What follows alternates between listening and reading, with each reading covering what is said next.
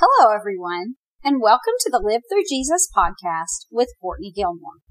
On this episode, it's God's will against ours and the intervention of Jesus on our behalf.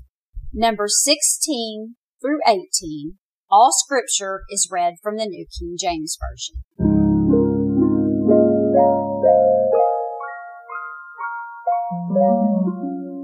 Quickly before we get started, if you're new to Live Through Jesus, make sure you go to livethroughjesus.com and sign up to receive your free 5-week Bible study over Abraham.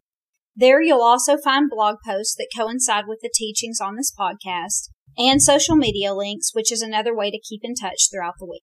Okay, let's get started.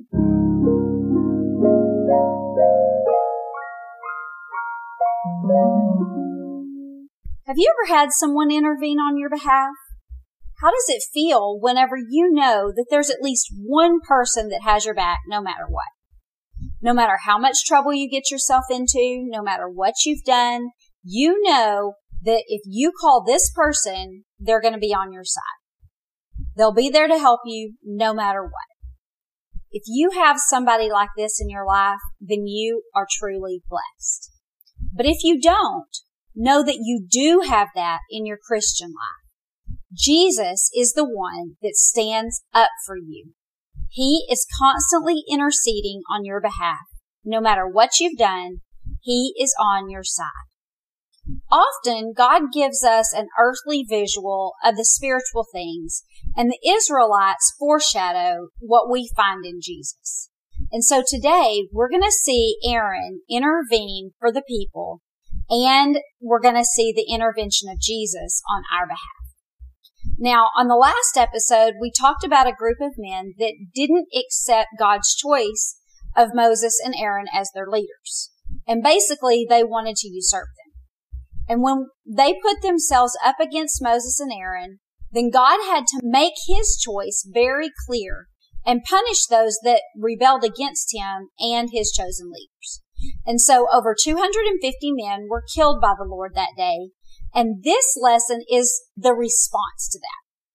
So if you happen to miss that episode, you might want to go back and listen to it, although you don't have to in order to listen to this episode and hear what God has to say to you through it. So let's go ahead and begin reading in Numbers 16, verses 41 to 45.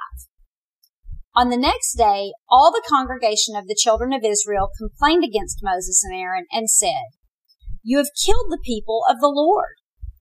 Now it happened when the congregation had gathered against Moses and Aaron that they turned towards the tabernacle of meeting, and suddenly the cloud covered it, and the glory of the Lord appeared. Then Moses and Aaron came before the tabernacle of meeting, and the Lord spoke to Moses and said, "Get away from among this congregation, that I may consume them in a moment." And then Moses and Aaron fell on their faces. So the people are mad at Moses and Aaron because their leaders were killed by God. Now, that wasn't their fault. They didn't initiate the judgment. They only pled their case whenever the leaders rose up against them.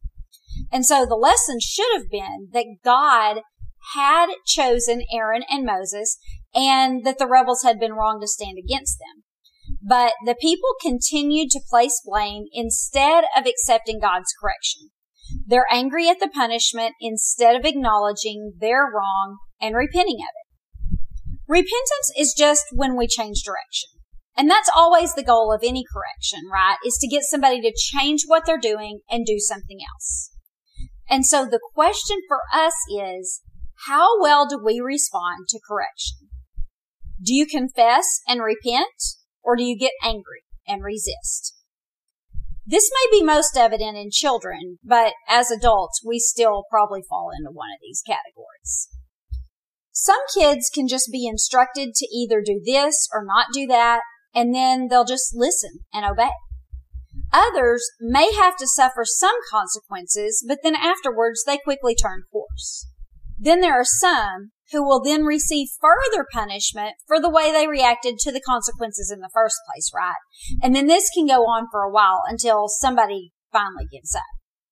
Unfortunately, this is sometimes the parent, although not if we're adults and the parent is our Heavenly Father. When we resist Him by failing to listen to His instruction or change course when He corrects us, then He's not going to be the one to give in.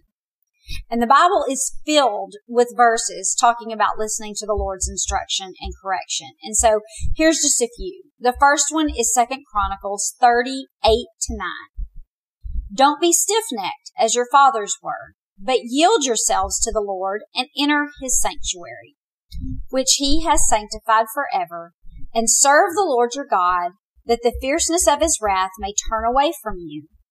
For if you return to the Lord, your brethren and your children will be treated with compassion by those who led them captive, so that they may come back to this land, for the Lord your God is gracious and merciful, and he will not turn his face from you if you return to him.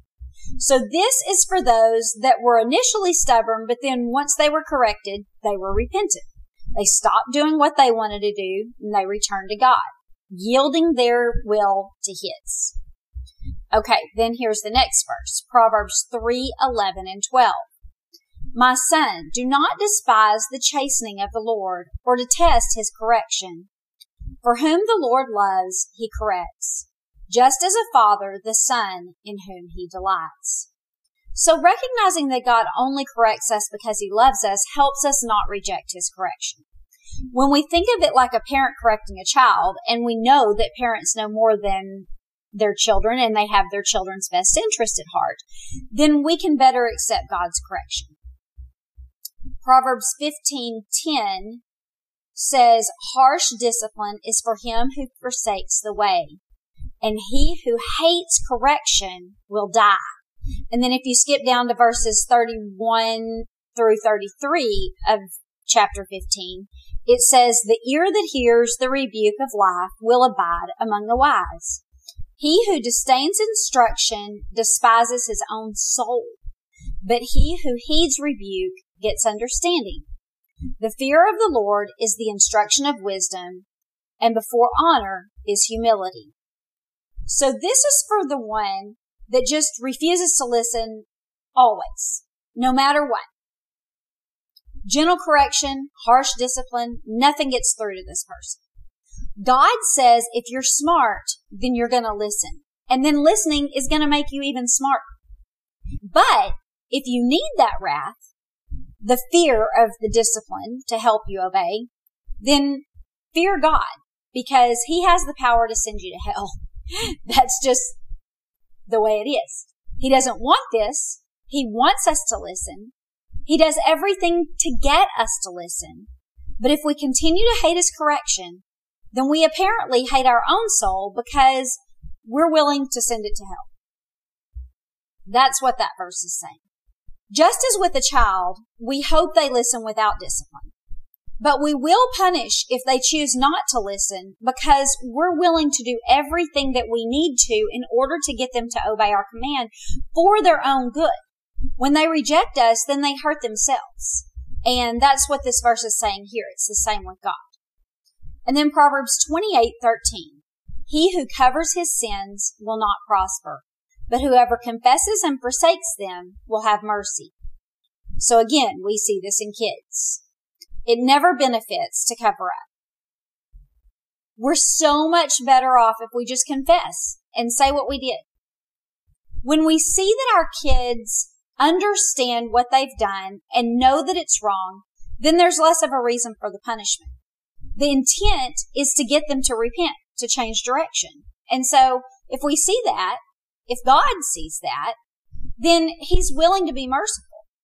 Covering it up doesn't allow for repentance, which is the entire goal. And then Isaiah 31 says, woe to the rebellious children, says the Lord, who take counsel, but not of me, who devise plans, but not of my spirit, that they may add sin to sin. So every time that we don't listen to God, and instead we listen to ourselves or someone else, then we're sinning. Sin technically means missing the mark. And the mark is following God, listening to him. So when we don't listen to him, when we don't follow him, we miss the mark. We sin. And then the last one on this, 2 Timothy 3:14-17 says, but you must continue in these things, which you have learned and been assured of, knowing from whom you've learned them. And that from childhood you've known the Holy Scriptures, which are able to make you wise for salvation through faith, which is in Christ Jesus. All Scripture is given by inspiration of God, and it's profitable for doctrine, for reproof, for correction, for instruction in righteousness, that the man of God may be complete, thoroughly equipped for every good work. And so the Bible is God's correction. It's our instruction, and these words profit us. They're beneficial to us.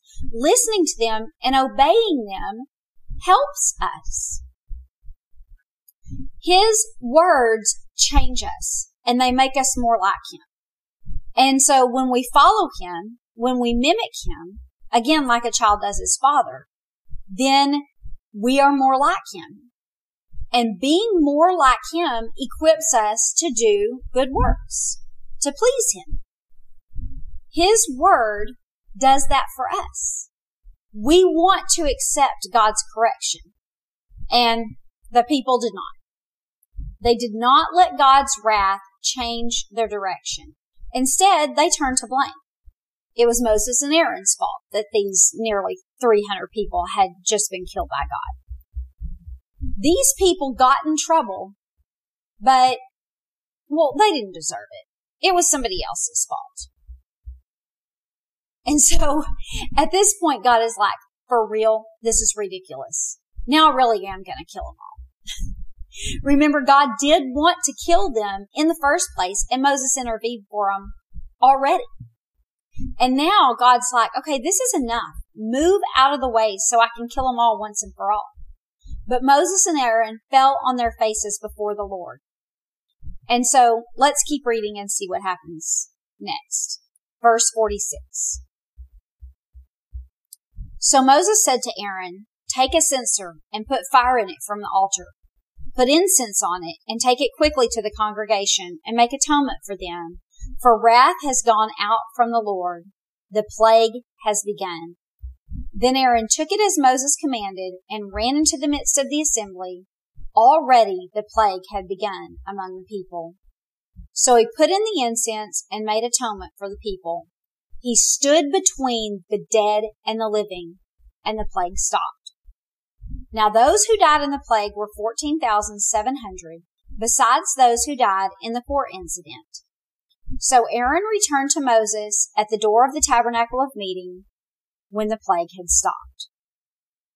So because the people resisted their leader's punishment and chose to be angry instead of learning from their mistakes, God began punishing them too. And Moses and Aaron quickly intervened so that the whole nation wouldn't be completely wiped out. So Aaron immediately put incense in his censer and ran throughout the camp praying for the people. When he reached the edge of the plague, he stopped and he stood right there between the living and the dead. And he asked God, don't proceed any further. Please stop this plague. And as a result, God did. He listened to Aaron's prayers. Now, as a result of this rebellion that began with Korah and Abiram and Dathan that we talked about last week, around 15,000 people died. Horrible, but deserving, and Aaron has stopped it. So no more people. Is that not amazing what Aaron did for them? To run into the midst of this plague that is killing everyone and then stand right at the front of it and beg God for mercy. Say, please don't proceed any further. Picture that in your mind. What it looks like for him to run into harm's way and stand right at the edge of it and just say, please don't go any further than this. This gives us the picture of a protector, right? As the high priest, he was protecting the people, standing in front of them, asking God, don't go any further, please. And so, as I said in the beginning, we too have a high priest, and he too took a stand between life and death. Our high priest's name is Jesus. But instead of offering up prayers, he offered himself as a payment for our sins. And then once the punishment had been paid, then there was no need for God's wrath on us any longer. How amazing what Jesus did for us. He died for us. And then to show the power that he has to conquer death, God raised him from the dead. He came back to life on this earth, and then he rose again to heaven, and now he sits at the right hand of God and continues to intercede on our behalf even still today. His first intercession for us was just coming to this earth. And his ultimate intercession was dying on our behalf. But it didn't stop there. He continues to intercede for us every day as he sits at the right hand of God.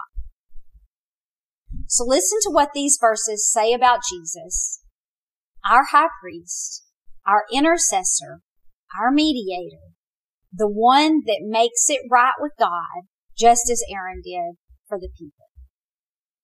Romans 6:23 says, "For the wages of sin is death, but the gift of God is eternal life in Christ Jesus our Lord." So we earned death, but Jesus paid that price for us so that we could live forever with him. And then the next verse confirms that he is still interceding for us, just as I said. Romans 8:34. "It is Christ who died and furthermore is also risen, who is even at the right hand of God, who makes intercession for us." 1 Timothy 2:5-6. "For there is one God and one mediator between God and men, the man, Christ Jesus, who gave himself as a ransom for us all." He is the mediator, the one that intercedes for us by paying the ransom for our souls. And then the last verse, Hebrews 9:11-15. This really relates Jesus to the high priest and tells us what the high priest then did and how Jesus acted like them for us, but in just a greater way. Verse 11, "Jesus came as high priest of the good things to come with the greater and more perfect tabernacle, not made with hands, that is not of this creation, not with the blood of goats and calves, but with his own blood he entered the most holy place once for all, having obtained eternal redemption. For if the blood of bulls and goats and the ashes of a heifer, sprinkling the unclean, sanctifies for the purifying of the flesh, then how much more shall the blood of Christ, who through eternal Spirit offered himself without spot to God, how much more can he cleanse your conscience from dead works to serve the living God? And for this reason, he's the mediator of the new covenant, by means of death, for the redemption of the transgression under the first covenant, that those who are called may receive the promise of the eternal inheritance." So this verse calls Jesus our high priest, which didn't sacrifice animals for us like the priest did for the people in those days, taking their blood to the altar before the most holy place as proof of their death. But instead, he sacrificed his own life for our sins as the one that didn't have any sin. This made him our mediator, just like Aaron was for the people. They deserved God's wrath, but Aaron intervened for them, saving their lives. And we too deserve God's wrath, but Jesus intervened for us, and he saves our lives for eternity. What a wonderful, wonderful gift of grace that he's given to us. We don't deserve it, but God loves us and has favor on us and gives it to us anyway. That's grace. Okay, so after their rebellion and Aaron's intercession, then God made his choice clear once and for all. Let's keep reading in Numbers 17. The Lord spoke to Moses and said, "Speak to the children of Israel and get them a rod from each father's house, all of their leaders according to the father's houses, 12 rods. Write each man's name on his rod. You shall write Aaron's name on the rod of Levi, and there shall be one rod for the head of each father's house. Then you shall place them in the tabernacle of meeting before the testimony where I meet with you. It shall be that the rod of the man whom I choose will blossom. Thus I will rid myself of the complaints of the children of Israel which they make against you." So Moses spoke to the children of Israel, and each of their leaders gave them a rod apiece, for each leader according to their fathers' houses, 12 rods, and the rod of Aaron was among their rods. Moses placed the rods before the Lord in the tabernacle of witness, and it came to pass on the next day that Moses went into the tabernacle of witness, and behold, the rod of Aaron of the house of Levi had sprouted and put forth buds and produced blossoms and yielded ripe almonds, all in a day. And then Moses brought out all the rods from before the Lord to all the children of Israel, and they looked, and each man took his rod. And the Lord said to Moses, "Bring Aaron's rod back before the testimony to be kept as a sign against the rebels, that they may put their complaints away from me, lest they die." Thus did Moses, just as the Lord had commanded him, so he did. So the children of Israel spoke to Moses and said, "Surely we die, we perish, we all perish. Whoever even comes near the tabernacle of the Lord must die. Shall we all surely die?" So after this horrific loss, God settles the question of who his chosen leader is once and for all. After every tribe has brought their dead sticks to the tabernacle, then Aaron's, the one that had Aaron's name on it, sprouted, produced blossoms, and ripe almonds. And then all of the rods were shown to the people to obviously reveal Aaron as God's chosen leader, and the Levites as his chosen servants. Then they put Aaron's rod before the holiest of holies, where the Ark of the Covenant was, and where the Ten Commandments were held. And this is a reminder that only the high priest can enter God's presence there. So finally the people accepted God's answer, and they now have a visual warning in case anybody decides to do it again.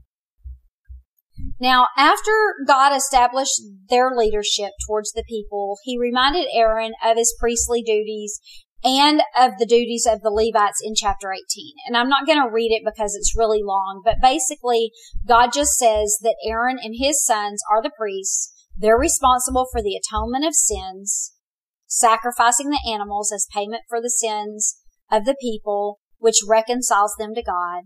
And then the sacrifices are eaten by the priests, and 1/10 of the sacrifices belong to the Lord as a tithe for what they have received. And then that does belong to God is eaten by the high priests.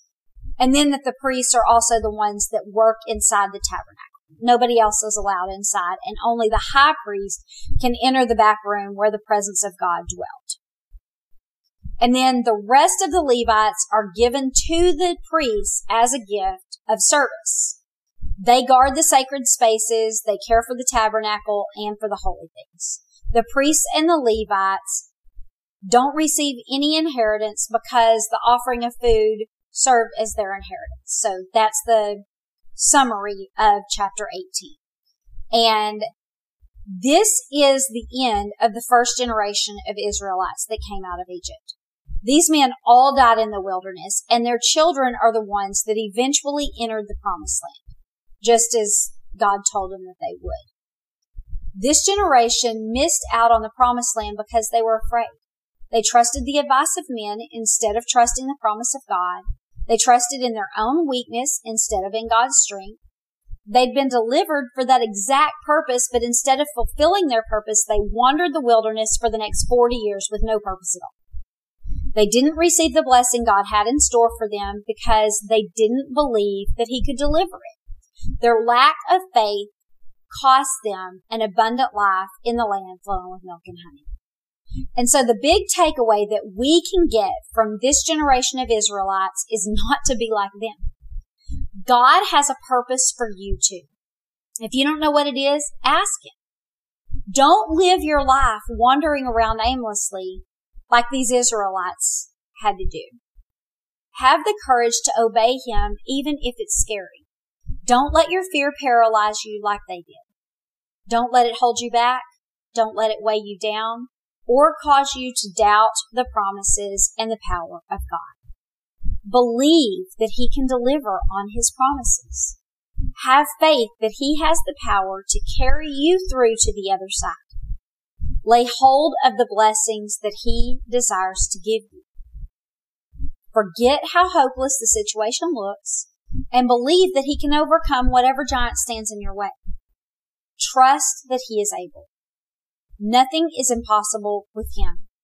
So put on your spiritual glasses and don't see as the world sees. With the world, there are limits, but God is limitless. He can change your situation in an instant. So no matter how hopeless your circumstances may seem, there's always hope with God. Don't believe in your weakness. Believe in His strength. Don't trust in what you see. Trust in what you know from Him. Never act on your fear. Always act on your faith. Okay. So next week, we're going to see what happens with the children of this generation. And we're going to follow them on their journey to the promise. So don't forget to subscribe so you don't miss that episode. Leave me a 5-star review and comments wherever you're listening. You can also find my email at livethroughjesus.com. And if you haven't, make sure that you sign up to receive your free Bible study and get weekly email updates. And then also follow me on all social media at Live Through Jesus. Thanks and have a good day.